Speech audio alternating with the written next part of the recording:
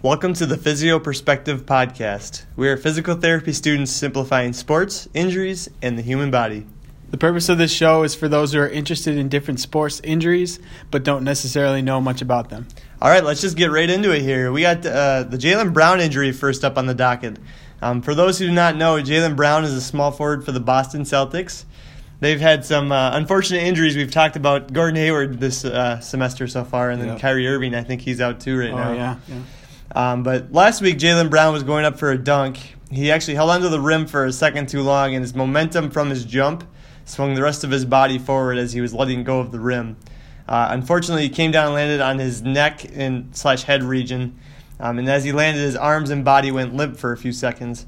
If you guys want to look at the play, go ahead. It's a little scary. It's kind of like the Tom Savage play in a way that we've talked about, almost like not to the point of a seizing, but to a point of where like you could tell something was wrong neurologically. Right. Yeah, he kind of went up, held onto the rim too long, and his feet kept going, and then he let go and went on his back. Yeah, and then as scary as the injury was, he was actually able to walk off the court with his own power after a few minutes. He's been out for a few games, but will actually return soon this season. And then he's actually going through the league's concussion protocol as he was only diagnosed with a concussion. Very fortunate. And then some would consider this really fortunate for as bad as the fall actually looked. And I know we discussed concussion protocol in the past, and we have some more concussion management information coming along in this podcast as well. Brown also had no structural damage from the fall either, which would have compromised the rehab process.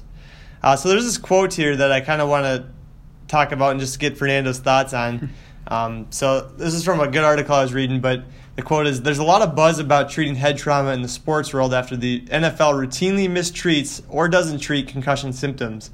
The NBA's concussion protocol requires players to be completely symptom-free at rest before moving to the next step, where they have to show they can withstand physical exertion without symptoms coming back." So Fernando, what are your thoughts about that? Should the NFL kind of modify their concussion protocol a little bit, or what are you thinking? I think that's really straightforward, and it makes sense. It's almost like, well, obviously you'd want to be completely cleared of symptoms to be ready to go back to play. It's almost like common sense at this point. Right, you would think so. Yeah, and I mean, I think all sports should take this. I know even in baseball, catchers get hit in the head. You know, it's like you eat the cobwebs, then you're right back to it. It's really, they need to be symptom-free. Like, you get hit in the head and then the brain starts swelling. You need to have that recovery time, that period of rest before you're ready to get back to play. And I think all sports should take this on. Really get the player out of the game and let them get rest. I know there's even been some talk about trying to test the athlete right after they get a concussion, and sometimes that's not good because that's when they're the worst. Like, they just got hit. Why would you try to re-aggravate the symptoms? It's kind of like counterproductive. It's strange, but I think definitely all sports should take this on. Yeah, and the other thing too is, like, you know, when you're putting a guy back out there who isn't symptom-free, the risk at that point far outweighs any reward that's possible there. Spot on. Yeah, spot on. Definitely. So with that, let's go right into concussion management. This is something we actually talked about yesterday in our Sports Medicine Journal Club. There are a few of us at UW-Madison who meet biweekly to talk about sports medicine research and things along that line related to physical therapy. And we brought up an article one of our classmates did, and we kind of want to dispel the myth of resting an athlete after concussion. I know we just talked about that they do need rest, but this is like a short time period where they do need rest. So we're talking 1 to 2 days where they need rest. And to return to play, athletes, especially young athletes, who need more supervision, and they aren't always they're watched by athletic trainers and things like that, physicians, they need approval from a healthcare provider and ideally continued supervision by an athletic trainer during competition and practice in order to be returning to play. And that's not always happening. And it should be. We previously thought that athletes who suffered a concussion need to rest until their symptoms completely subsided, and that not so much is the case anymore. There's more of a graded activity progression that we want to apply to athletes to make sure they're ready to go back to sport after that 1 to 2 days of rest and recovery. Once that time has passed, then we're going off of a symptoms-based exercise progression. And this is important to note because of the symptom-based approach, return to sport varies by the individual and may take anywhere from days to weeks to months. So it's not like everybody's going to be the same. So it varies by the athlete and their symptoms. So the CDC released a 5-step return to play progression, and this is for young athletes specifically. First of all, we want to get them back to school. So that's before step 1. We want to make sure they get back to normal daily routine and get back to school and learning. But the first step with regards to activity and athletic performance is make sure they have light aerobic activity. So this is 5 to 10 minutes of exercise on a bike, walking, jogging, definitely not weightlifting yet. So this is step 1. Step 2 is moderate activity. So getting the athlete to increase their heart rate and start light weightlifting if they have been weightlifting before.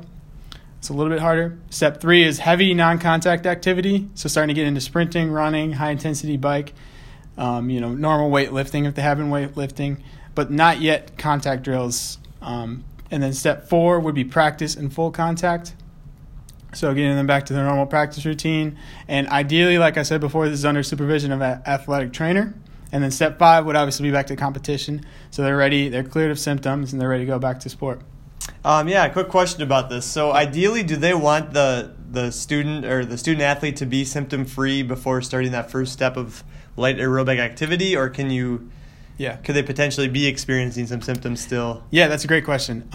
Actually, we like the symptoms to be really low. So if there are symptoms, it might be okay as long as they're really low and a light headache. But there's a certain graded, like if the symptoms get too high, then we need to back off and we need to. And I'll talk about this in a little bit. Like you need to step back from. You're allowed to go from one step to the next, and you're also allowed to go backwards. So if you have the flare up in symptoms, up to 5 or 6 in pain, then you can go backwards, and you kind of fail that step and go backwards. So. Yeah, good question. Yeah. And then, so this was a study by Thomas et al. From the Medical College of Wisconsin. They showed that after 5 days of rest, symptoms and symptom resolution in adolescent athletes was worse than 1 to 2 days of rest and graded activity intervention like we just talked about. So that goes to show you that you don't really just want to rest after a concussion. I know we're starting to get past that. It's starting to get more commonly known, but I don't think it's widespread known that you get a concussion, you don't want to just do nothing and then you think you're going to be ready to go back to play. It really should be activity-based, symptom-based return and progression back to their sport. And one of my classmates described this as nothing we do in exercise-wise in clinic should make us worry about making the concussion worse. So really, if we start at that step 1, a light aerobic activity, there's nothing that would make it worse per se. And if it does, then maybe they're not ready yet for that first step. Sure. So really understanding where they're at, meeting them where they're at, and slowly returning them to activity. So do you think that we're being a little almost too conservative when treating concussions? It's possible, but it's a fine balance, obviously. Like, if the symptoms rise during an activity, that is okay, but we have to, as therapists, and some people don't even realize this is in the scope of practice for physical therapy, we need to be those healthcare providers that make sure the activity isn't intolerable. We need to constantly communicate with the athlete, see where they're at. Do you have a headache? Are you dizzy? Things like that. Keep checking in with them. So, and at the same time, we don't want to push our athletes too early, like I said, causing them to do too much too early after concussion, because that will set them back even further down the road. And like I said, it's also cool to just share that PTs do in fact have a stake in concussion rehab. I know that a lot of people wouldn't think that this was within our practice, but it absolutely is.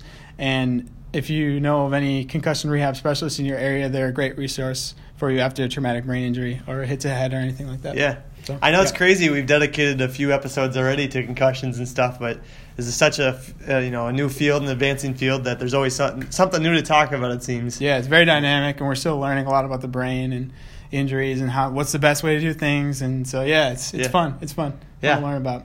So let's get into Stephen Curry's ankle injury. Yeah, so we're kind of going to the opposite end of the body now. Head to toes. Yeah, complete 180 turn here. But Steph Curry rolled his ankle a few weeks ago after going up for a layup. The interesting thing here is that there really wasn't much contact on the play, but as Curry took a step, his ankle actually inverted on him, so it kind of went towards his other leg. That's the most common type of ankle injury. And the reason why there's a lot of pain with ankle sprains is the fact that the ligaments holding that tower crural joint together, or the ankle joint itself, those ligaments actually become overstretched. And like I said before, inversion sprains are by far the most common, and the ligament damage is actually what determines the grade of the ankle sprain. And then Curry's actually had a long history of ankle issues. So Fernando, as someone who has a long history of ankle sprains like this, what do you think what the injury reoccurrence rate is, and why do we see certain individuals struggle more with injuries like this? That's a tough question, Brett. Yeah. That's a good one, It's a loaded one. It's a good one. Classmate and I yesterday were talking about this for about 45 minutes. Shout out Jesse Kroll. I know he's probably going to listen to this podcast. Go Central Michigan. We talked about this for a while, and we went back and forth, and we really challenged each other. And we settled on a couple things. So it's common. You see somebody sprain their ankle, and they have instability, and they think they're ready to go back to play. They go and they sprain it again, and it's just this cycle. And this can happen with concussions too. It's like this cycle almost. A lot of injuries. And once you do have that sprain, you're almost structurally at a disadvantage where your ankle is more loose and lax. So you really have to pay attention to rehab and focus and do the best you can to really gain that proprioception, and a little bit of strength plays into it, and really try to have that control and motion, eversion, so your outward motion of your ankle. Try to have that really well down and controlled.